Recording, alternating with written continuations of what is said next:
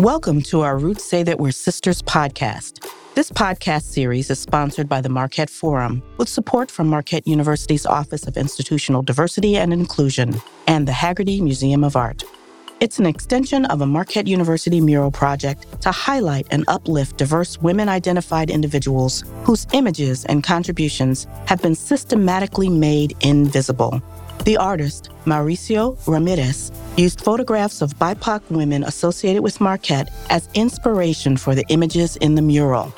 The Our Roots Say That We're Sisters podcast preserves the stories of female-identifying students, faculty, staff, and alumni who've used their gifts to make a meaningful impact on others, especially those who remain unsung heroes.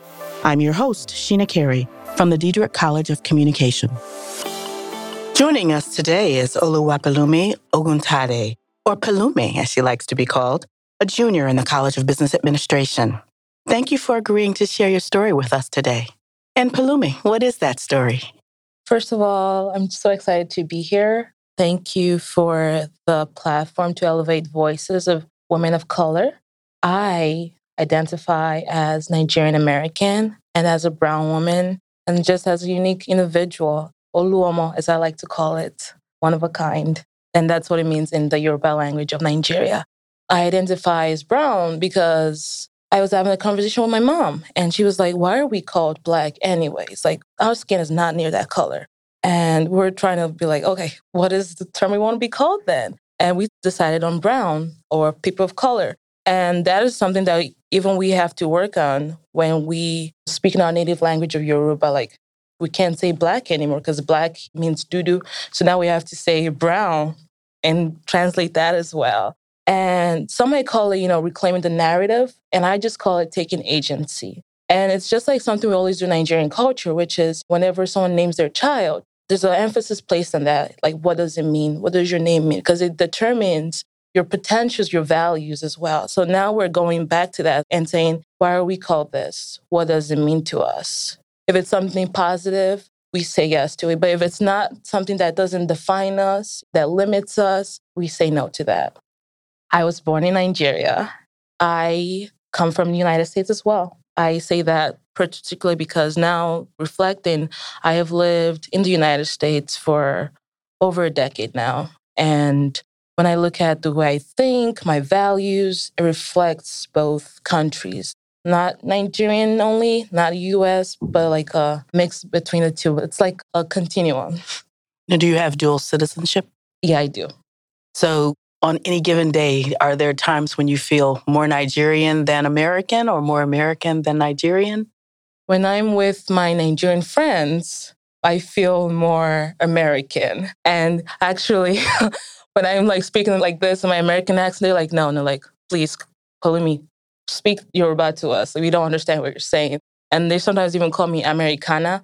When I'm with my American friends, that's when I feel Nigerian American the most, because I feel like I'm able to tell them about like my Nigerian culture, but also just be American. But it wasn't always that way. I remember middle school, elementary school, and even some parts in the beginning of high school, particularly freshman and sophomore year, it wasn't like that. It was more like I was also more Nigerian, especially because I had this thick accent. Let me tell you, fifth grade, I was very frustrated because I would have to repeat things that I said multiple times because I had this Nigerian accent, even though Nigerian speaks English. That's our primary language there too.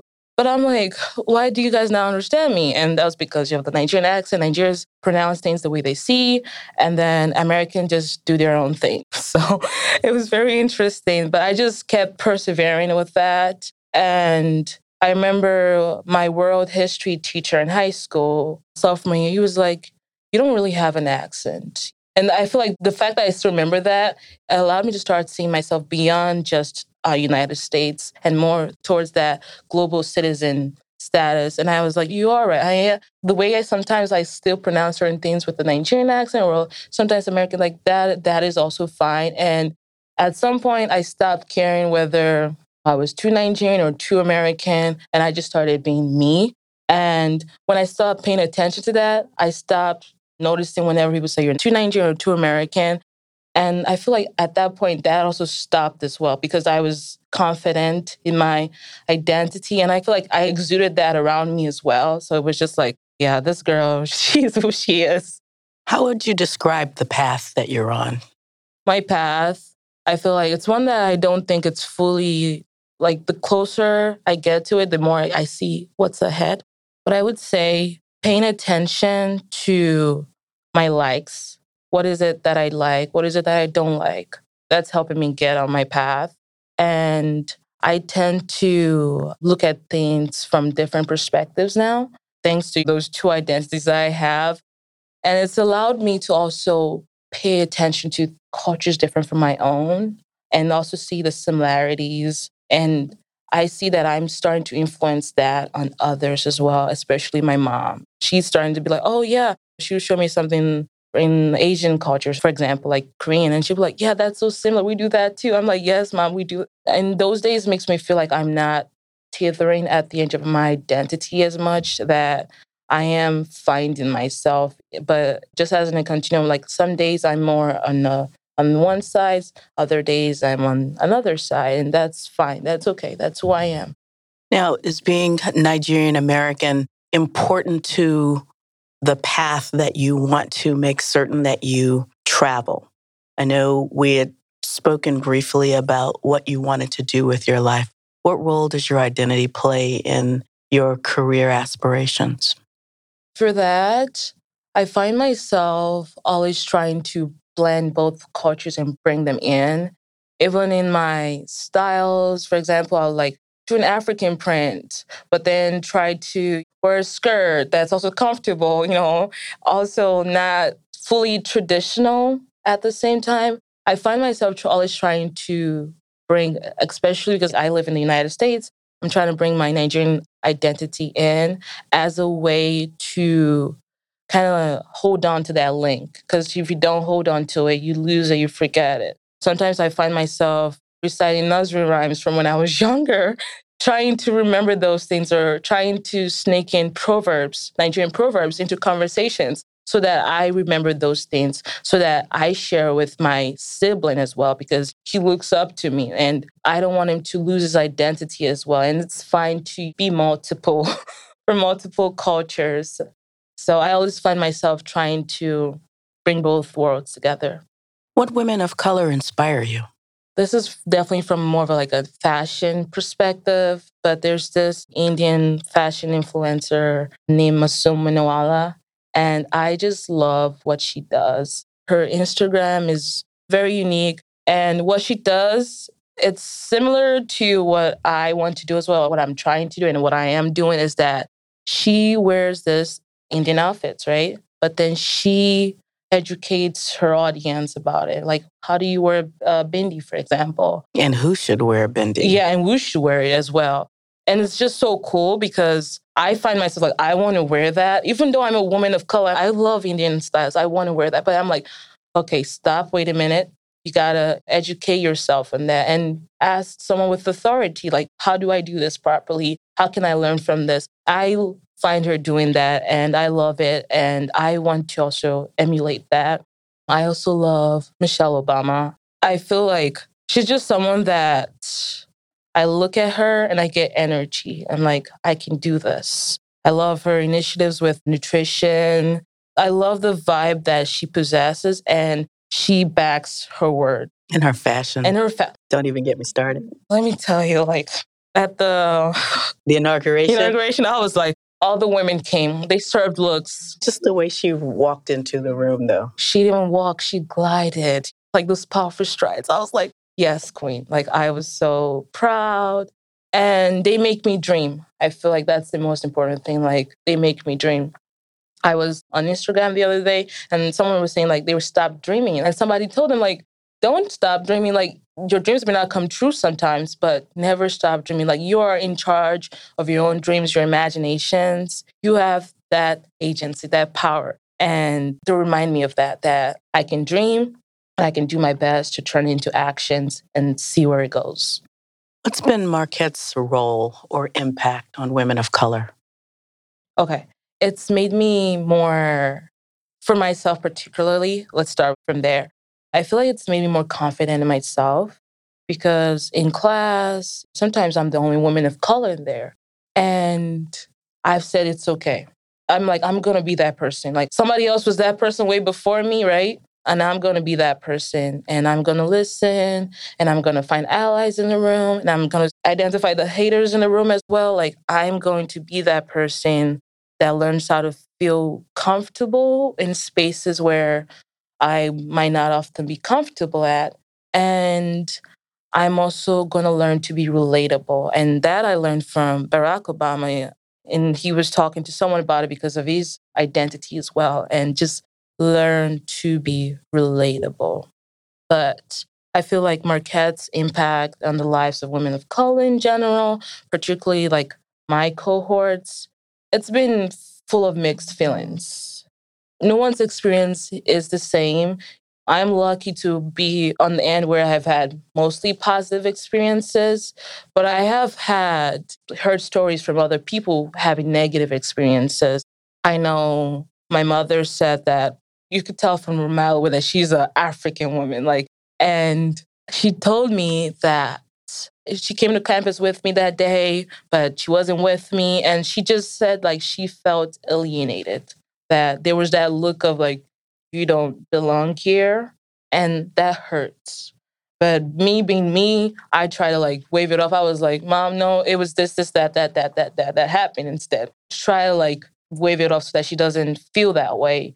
And I remember attending a talk as well with Dr. Lovell involved, and he was at the law building actually. I think it was 2019. I don't remember the specifics. But it was also a young Black woman also saying that the police kind of like followed her around a bit. So I feel like we also have to pay attention to those kind of experiences that people have had. On my end, where I work, like I've had a positive experience. And I think that's also because I just try to see the positive side of things. If someone had an attitude that felt a bit racist, I just try to wave it off because I don't want that to bring down my emotions and I don't want to have a bad day. Like I strive really hard to have a great day every single day, or at least like maintain a stable emotional homeostasis. Like I try so hard on that because when the feeling goes really down, it's much harder. The energy to exert it, to bring it back up, it's so much more. And I don't want to get there. So I always just try to have a positive homeostasis. But I feel like as a lot of women and people of color say, Marquette can definitely do better. I think this podcast itself is one of the ways because when people are listening to these different stories, it makes them more aware of their biases, of their actions. I feel like for there to be change, sometimes we can't just wear a shirt that says Black Lives Matter, right? We have to all of a sudden, in just different beliefs, just try to change it. You have to pay attention to yourself. I do this late at night or early in the morning, just reflect on one or two actions that I did. Could I have smiled there? Could I have said that word nicer to my mom? Little things like that. That also applies to how we treat other people. Could I have called on that Black student more in class? Could I have encouraged them to talk more? Could I have asked them behind class, how are you feeling? Does this class make you feel comfortable? What are some, especially, for example, sociology class might even be more applicable for this, especially. Those tiny steps, they go a long way. A little compliment, a little notice, and trying to like reach out to someone, it goes a long way. What impact do you want to have on women of color? For women of color, I think I would like to inspire them. And that's such a broad term, but in the little things, like finding your own style. When I look at media, I don't only see a style that like I would wear. I would say I like that style in someone. It's just like we have different body features, for example. Like I might say, oh, I love that sweater on you. But does that mean that I would necessarily wear it? Not really. And when they get to that point where they don't quite see something that looks like them or fits them, create your own. It sounds really challenging because you have to plan, you have to meet up with people, find allies, depending on what it is that you want to do, your target audience, and all of that. But create it if you don't see it. It takes a lot. But as I'm saying, if you have a dream, just do it. What are your hopes for the future? And that could be your future, Marquette's future, the future of Milwaukee. What are your hopes? I hope that we can stand next to our brothers and sisters, fathers, mothers, siblings, and they don't have to necessarily be from the same race. First of all, race was the whole different thing that I found out in the US. Like, it's a human construct, a social construct. Social construct. Social construct. And I was just like, whoa, because in Nigeria, I'm fair skinned. Here, I'm just Black, but now I'm brown, like my mom and I were saying. But back to that question, that we can stand next to each other despite our differences and just look each other in the eyes and have respectable conversations. Because I feel that that is very important. There's little things that we take away from those conversations that we bring back into our homes that change lives. But if we don't take the step to have that conversation without interrupting the other person, without having an attitude, like, you're not going to gain something from it. So I want people to have that. It could be open-mindedness, or like, today, you know what? I'm going to have enough social energy to withstand this person and hear them out. Like, I'm going to hear them out today. That's it. Like, and you're going to you can even write it down on your paper. And then once you do it, just check it off. Even look at the time, like, okay, 30 seconds. I'm not going to interrupt this person. For some people, they might really need to do that, like learn how to do that. Other people, it might be easier. And also, something that I'm learning in my management class, reflective listening. Letting them know you've understood them, even if you don't have anything to say. Like, I feel like I'm bad at like sympathizing with people, but I like let them know like I'm there for them. Like, even if it's like a touch of hand, or because I feel like I don't have the comeback or the right words to say, but I'm just like, I'm here for you. That's all I have to say about that. So it's important that we're able to do that for each other and just listen and listen. Because, for example, I am in a lot of rooms these days that I'm not knowledgeable in that topic, but I just listen, and it's opening paths and connections and networks. And I'm just like, we just need to listen more and stop talking as much. We do. I actually have a T-shirt or a sweatshirt that says, read more, talk less. What would you like our community to know about your journey? I face challenges along the way. There are days when I have bad days. One of the challenges that I touched on earlier was language. And I remember the specific scene in elementary school. And along with the challenges too, comes with allies and supporters and people that are like fighting for you behind your back without you knowing. But I'll like tell this story real quick. I was in elementary school recess, and I had said to someone like, I like you. And I forgot to say that I like you as a friend. I forgot to say that part. Because in Nigeria, all I have to just say is I like you. And apparently there was rumors around me saying that I was lesbian and this and that and that. And this was around the time when if somebody says you were gay, like that was an insult and that was bad. And I'm glad that the narratives around that is changing. Same thing with the R word as well. There's a whole campaign about that in my middle school years. I'm glad those narratives are changing and people are becoming like informed. But back to the story. And apparently there was rumors going around me. I did not know this. And I remember just being in my class, my 5th grade class, room 46.